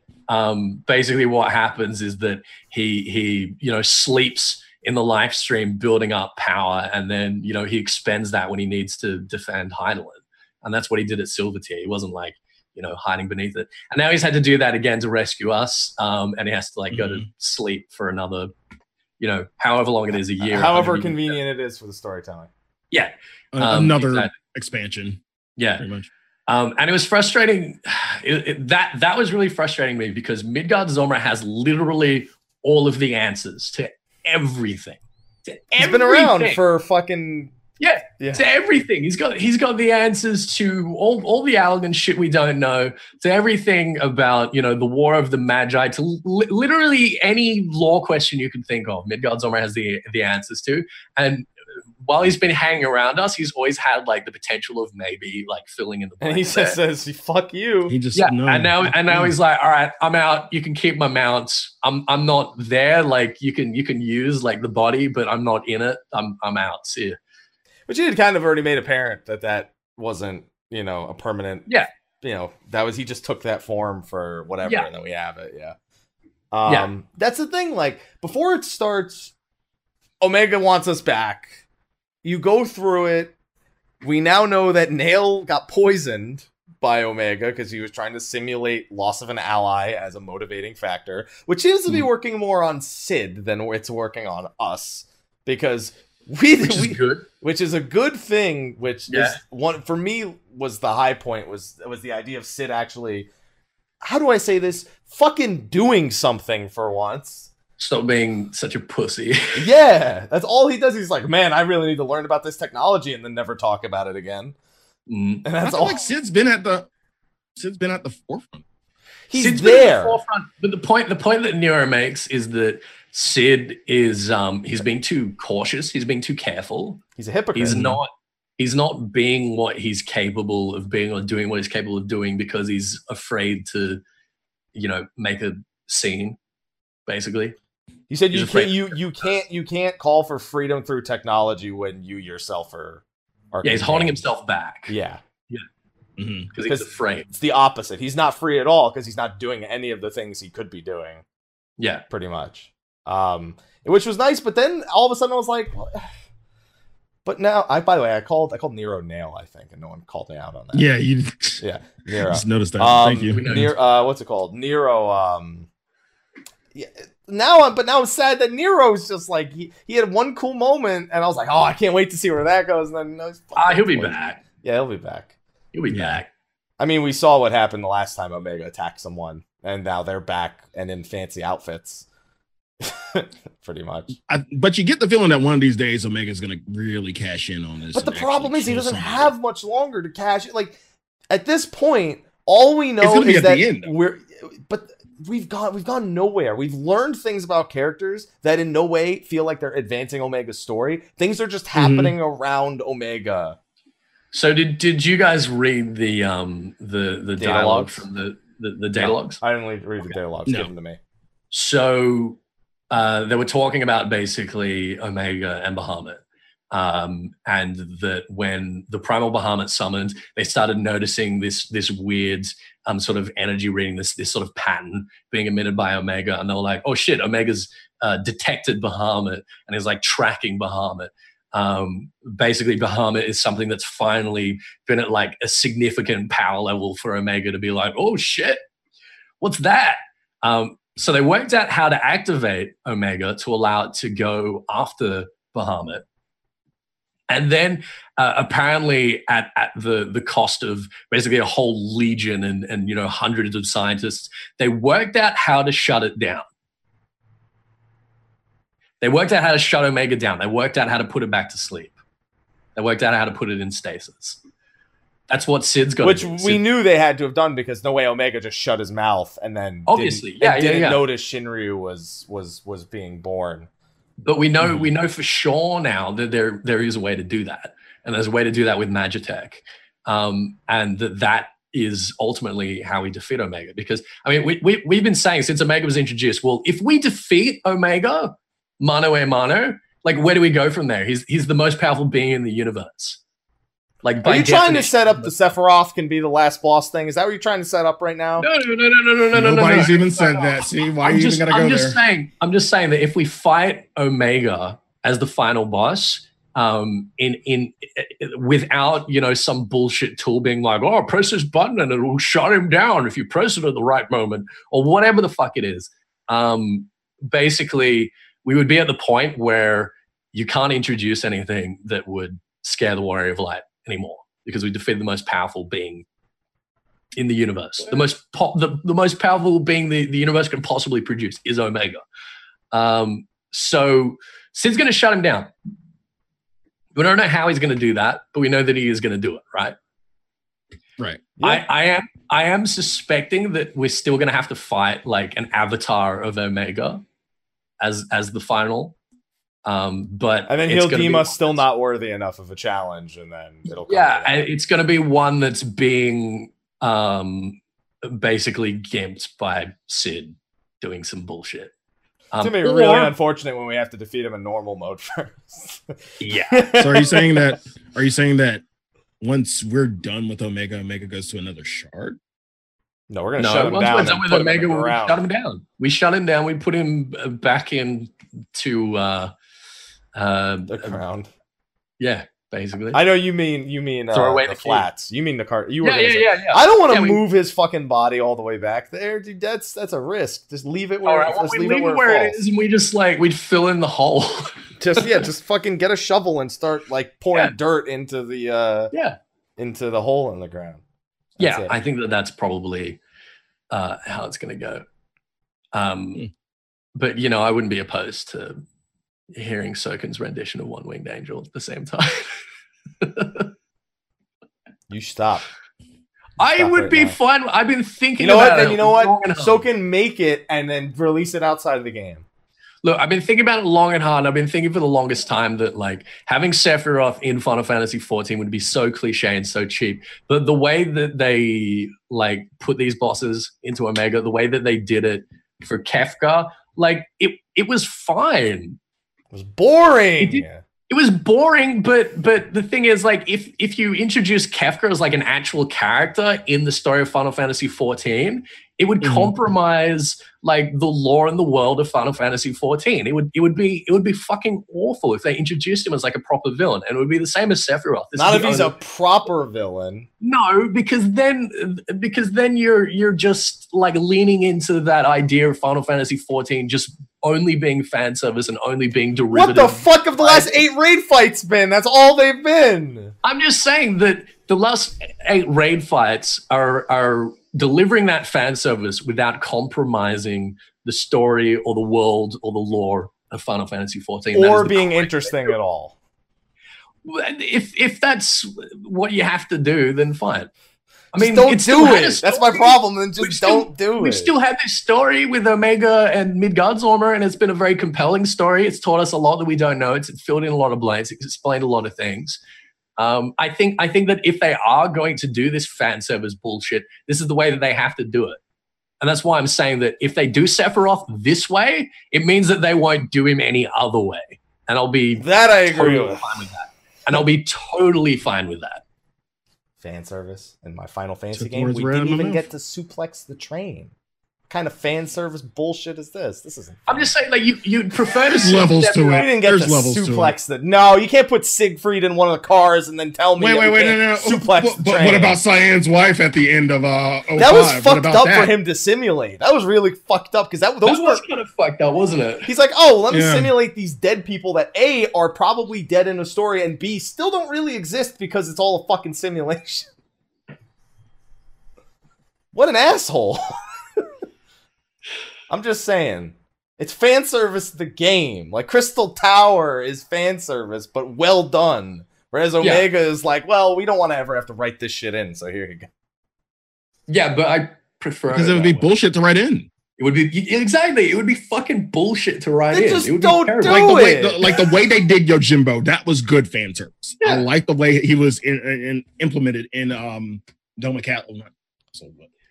Kugane Yeah, Castle. but I mean, could you Kugane imagine Castle, if thank you you. just had like Sephiroth randomly showing up and like No one's stabbing- asking for that. We're just asking. stabbing You your don't have. shoulder and- You don't have to take the main villain from another Final Fantasy. They don't have to exist. If that was the case, every Final they Fantasy game don't. would just They do don't, it. But that's what people want. That's how they Every move Final copies. Fantasy game before 14 has had fan service without having to literally grab the last boss from the previous game. I don't understand why just because this one's online, it all of a sudden has to do it. It's not because it's online. It's It because it's is. so much bigger. It's because it's because- online. It's not because it's online. It's because it's rather than like 60 hours of content, it's fucking thousands of hours of content. Mm-hmm. And eventually you have to go there. You don't have to. They chose to. Yeah, they chose to because they're trying to sell copies of the fucking game because that's what people want. And I'm glad that they can find a way to do that without compromising the integrity of Final Fantasy XIV as its own story. That's all I'm saying. Like, if they have to do this, then this is the way to do it. Xenos isn't our Sephiroth. Nail is our Sephiroth. Nails our Okay. Sephiroth. And if we got Sephiroth in the game, it would probably, I mean, in Omega, we could probably argue that it was like a hyperbolic version of Nail. In the same way that X-Death is almost definitely a hyperbolic version of Xande, and Kefka is quite likely a hyperbolic version of Amon. I'm just saying, I feel like there's tasteful ways to do it, and I feel like there's, well, fuck it, we're out of ideas ways to do it. And for me, this is the we're out of fucking ideas way to do it. Crystal Tower is like a proper, everything makes sense, it's beautiful, it all comes together. Those are characters you'll remember for their integrations later. So This what did you want Kefka to be? Did you want Kefka? He does, I'm Kefka- saying he doesn't okay, here's the have to alternative. be there. Here's the alternative. Kefka is a Garlean court jester who basically fucking nice. does what Kefka does in Final Fantasy VI. And if they did that, it would be so fucking cheap. You We'd don't be like, have "This to is have bullshit." him. I'm not asking to have him do that. I'm just saying you don't have to have him. Don't have Kefka at all. You don't have to. Why did no other Final Fantasy needed it? Just because this one's the Except fucking Dissidia. theme park. But we The city do. is a different story. wanted The it. city's entire premise is here's the hero and villain from every game. You can't really like there. You can't avoid having him. They could have. That's the case. They just said they never have to make it. Look, people wanted it. People wanted. They give the people what they want, and that's fine. Well, they didn't. Provided They do didn't it give the way them. They didn't give them all of Dancing Mad in normal mode, so they didn't get everything. Yeah, that's true. They got fucked out of that. Yeah. All right. Okay. So anyway, moving on. We You have good, Mike? You sure? You sure you're done? Sure. Sure, we can move on. You sure we can Yeah, I move like- on? I I like just the- want to I make sure like- you got I it like all the- out your system I right like now the before chat we go here. in. I like Sly's. Sly is just this is fine.jpg. Yep. The whole time he's like, I don't need to say a word. I really don't because, like, you know how I feel about it. I mean, I'm okay with fan service. Like, if they stick Sephiroth in the next tier of Omega, They won't. like we Just like I They- said, they won't. It's a very good chance that they will. There's a good chance. Of that. just be prepared. Just be prepared for it. Just be Yeah, prepared. Oh, that is gonna I'm happen. prepared. I'm mentally prepared for it. Like I don't think it'll happen at this point. I don't think it's not. I don't. It's not. It can't happen. We're gonna fight him in his normal form in story mode, and then Ninja in Genova. Genova in Savage. No, safer. Yeah. Safer stuff. Yeah. That's the one. Yeah. Okay, so those cover all the major story points. It's not everything that there's a story behind in this patch, but they're the most major points to hit on. Two things that are coming up are the continuation of Hildebrand at 4.25. And there's also the implementation of Eureka the Forbidden Land.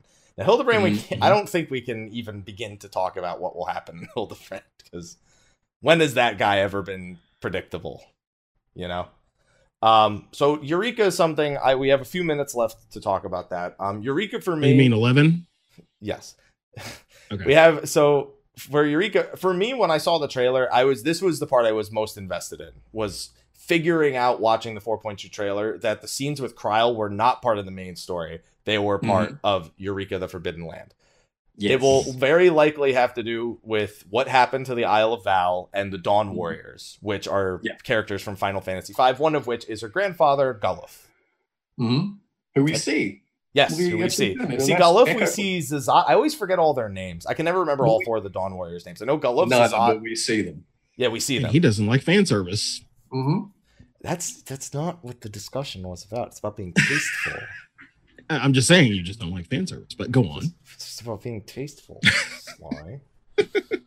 Anyway, this is literally a point that was made 4 years ago that got left in the dust. We were briefly reminded about it when Kryl turned up alive, and then completely pushed it aside again. But it wasn't. I mean, yeah, all right. It was pushed to the side, but I don't know about left in the dust. Like, we know that when they introduce these things, they're always going to come back to them.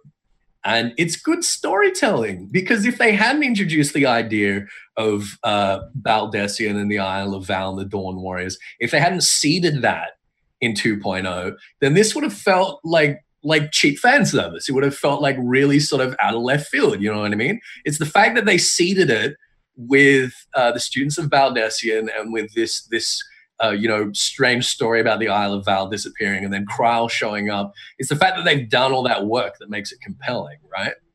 Let's not act like if they never seeded it, they wouldn't have found a different story for this. Well, because they didn't know they were making Eureka 4 fucking years ago. They put maybe not 4, but they eventually did. They knew they touched the story. Hang on. Exactly. They didn't know that they were going to make Eureka, but they knew that they were going to tell this story. And they set up the ability for this story to come into the game organically and unobtrusively. And like I say, that's good storytelling. Yeah. I think that's fine. Yeah. Yeah. No, that's good. It's just that we've waited patiently for 4 years to learn about the Isle of Val. And what's most interesting is the Isle of Val is nowhere near where we're presumably going, because the Kugane is the actual opposite side of the world from where the Isle of Val originally was. Well, Eureka is in Dravania. I'm sorry, let me rephrase. Eureka is there, because Eureka is it's in Dravania. Then why the hell are we taking the boat from Kugane? I don't know, but Yoshida, I don't know, maybe that story is just like starting in Kugane. But Yoshida did the dude to zone in is in Sagane, like the guy to zone into the instance is at the Kugane port. Well, I don't know, man. He accidentally let it slip. He was talking about Dravania in relation to Eureka during the live letter, and then basically stopped himself and said, "Oh, whoops, I wasn't supposed to say that." And you look at the screenshots. It wouldn't be all too surprising to me if Eureka geographically is located near Val, but the only way to get in is geographically near Kugane. Because with the Isle of Val disappearing the way it did, nothing necessarily has to line up geographically here.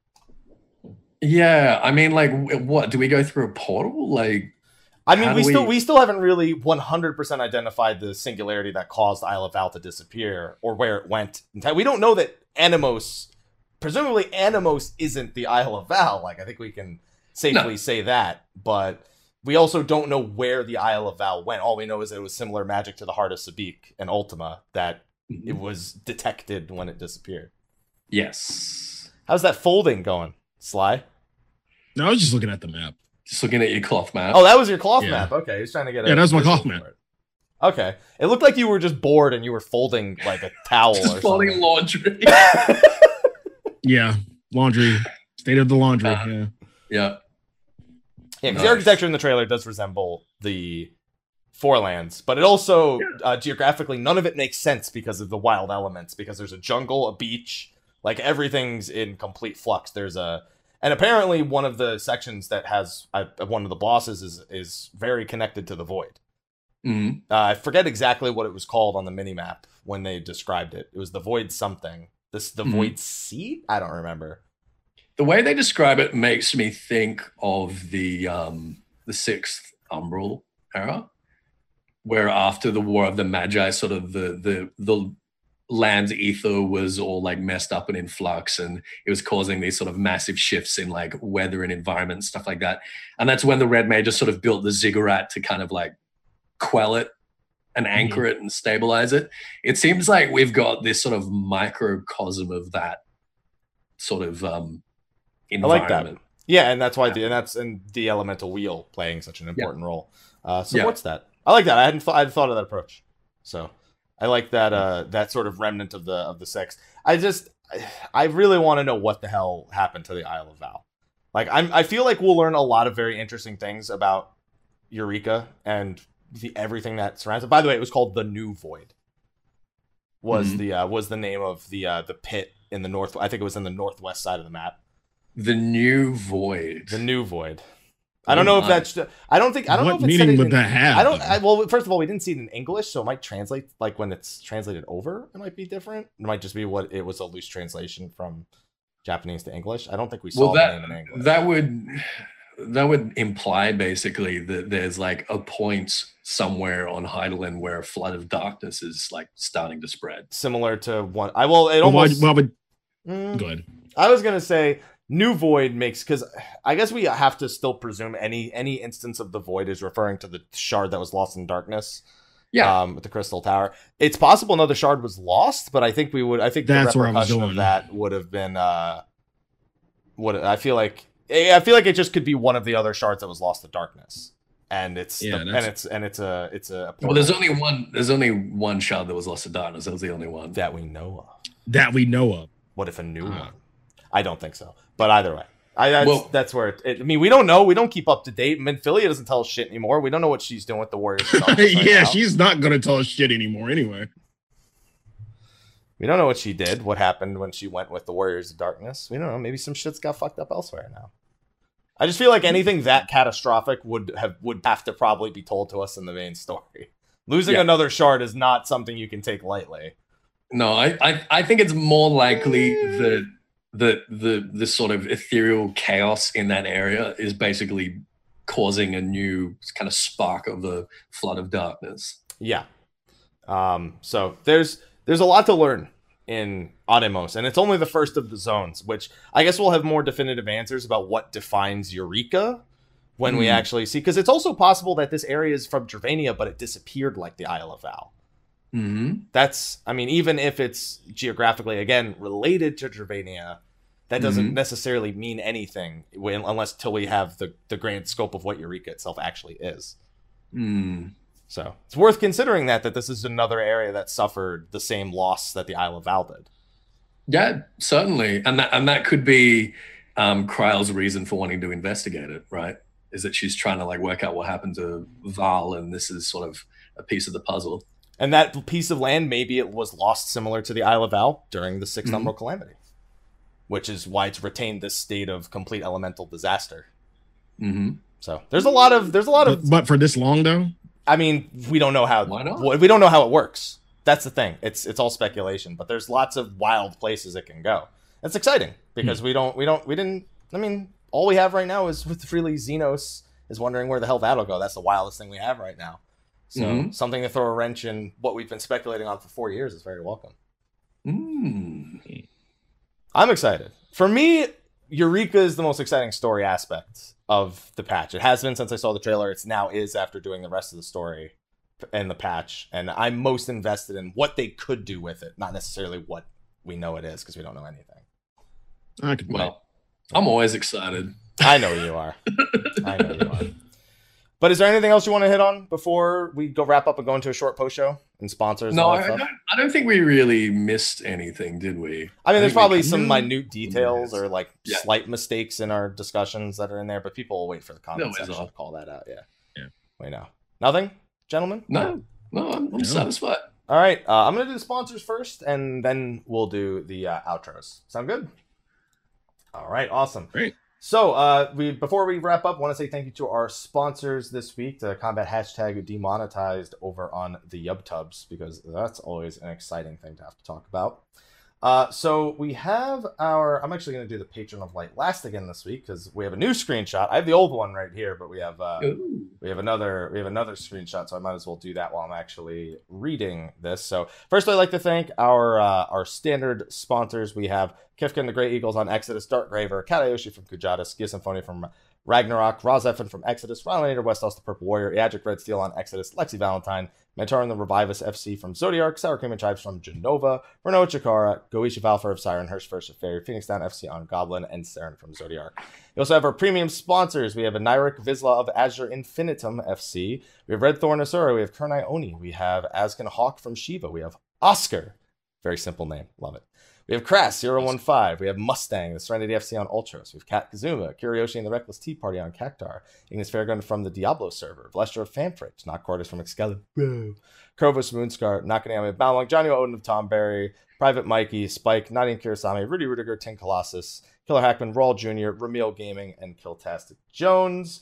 And then finally, I really need to get a voice changer for Ethos. Can you do the Jesus voice? No, he can't. Like it's gonna be Australian. It's not gonna work. No, that's fine. What's wrong with Australian Jesus? Everyone knows that Jesus is Australian. Exactly. Yeah. Was he down? Was he what? Because he was down under that rock before he fucking resurrected. I guess so.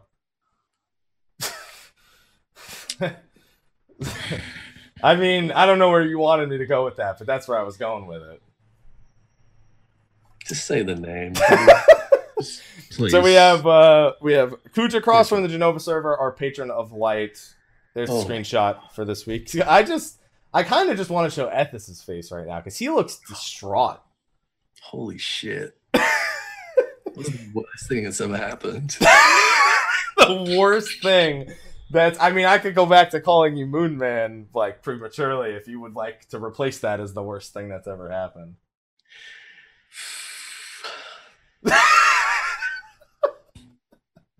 All right, thank you, ladies and gentlemen, our patron of light. Patron of light. Or I guess see, it would have come better from Ethos. Patron of light. See, that sounds better than fucking Bane. That's not Bane. No, this is Bane. Oh, thank you, patron of light. I was wondering what. But you do that every time you say patron of light. Your spirit or your body? There you go. All right, that's fine. It's all right. No, I just cover and muffle it, but I don't become Bane. I'm still doing my voice. I don't do that. You got to do a Sean Connery impression. You got to. Oh yes. Really? I was wondering what was Sean Connery. I don't know about that. Sean Connery is Bane, apparently. Sean Connery, but with your mouth muffled, is as close as I can begin to describe Bane's voice. Okay. All right. And besides, he likes the Bane one better. In the chat, it says it right there. There you go. Oh, all right. Okay. There you go. There you go. All right. Yeah. Well, thank you, Kuja Cross. There you go. See, that's all we need. Thank you, sir. All right, and thank you for joining us this week, Ethos. Why don't you tell everyone where they can find you at? Oh, okay. Well, I'm Ethos. Hi. You can find me on twitch.tv/EthosAsher. You can find me on youtube.com/EthosAsher, where I do lore videos some of the time. And you can find me on Twitter @EthosAsher. Just anywhere, EthosAsher. Google it. Follow me in all the places. Easy. That's my line. I'm the Google guy. No, I'm the Google guy. Well, that was a compelling argument, so now I'm inclined to agree. Yeah, no, you. No, me. All right, Sly, you're up next with your sexy new setup. So why don't you tell everyone where they can find you at? You can find me on twitch.tv/Sly, aka Gray Fox. You can find me on Instagram @Sly, aka Gray Fox 07. You can find me on Twitter @Sly the Fox. You can find me on YouTube, youtube.com/The Velvet Room. Yeah. Simple. Should we Google you? No. All right. Don't Google. Probably don't not. Google Sly. It won't help. And Mike, apparently people can just fucking Google you. So, No. They can't Google me. They can Google Ethos. We've established this already. No. They can Google you. Apparently, he's taken this mantle. All right. Yeah. I like that just the top of the shirt shows. So people just. Are you fucking kidding me? Are you fucking kidding me? That's a great line to have with just the top of the shirt without seeing the rest of the shirt. It's quite it makes sense. Anyway, you can find me Mr. Happy127, Twitter, Twitch, Facebook, YouTube, Instagram, and it's gonna be a busy week with a bunch of stuff happening. Yeah, some of it's gonna be a blast of the past, and some of it's gonna be things like 15 PC and Ni no Kuni 2 next month. I want to play Ni no Kuni 2. Well, I already played it for 4 hours, but I want to play more. All right. But anyway, we're going to move on over into a very short post show because I raid in 5 minutes. Last week, nice. I totally forgot I was raiding on Tuesday, and they were just like, and my raid had to tweet at me, be like, "Where you at, though?" And I'm just like, "Oops." 20 minutes late. It's all right. Oopsie. When you get demonetized by the shirt, you fucking could. So thank you again, Ethos. We probably won't do Erzivia for another at least 2-3 weeks because if Eureka's next week, that would be the show. If it's not, we'd probably wait for it before a week after Eureka before doing. I think we should wait until after Eureka so we can put some Eureka questions. Yeah, in it. that's my thing. We're not going to do a 4.25 spoiler cast. Thanks for letting me know what to study for. That's probably I already know at least 4 questions Ethos is going to ask. I don't even know what questions I'm but gonna ask. I know which he's going to get the questions from the people. But I know where you'll go because I've answered enough of your questions now to kind of have an idea of certain things that will be located in the show. Yeah, you haven't answered them correctly. I didn't say I was even going to study for them. but I know what they'll be. Savage. You know how I know? Because I watched you do the story. Well, I guess we'll see. Instead of fucking doing it. Yeah, exactly. Hey, it worked out for me. All right, so thank you everyone for joining us this week. Thank you again for our sponsors, and we will see you next week where hopefully we're talking about Eureka.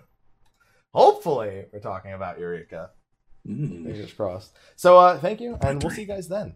God. All right. Peace, everyone. Goodbye. Bye. See you next week. No, but really though, you liked my down under joke with Jesus, right? No. Doesn't make any sense.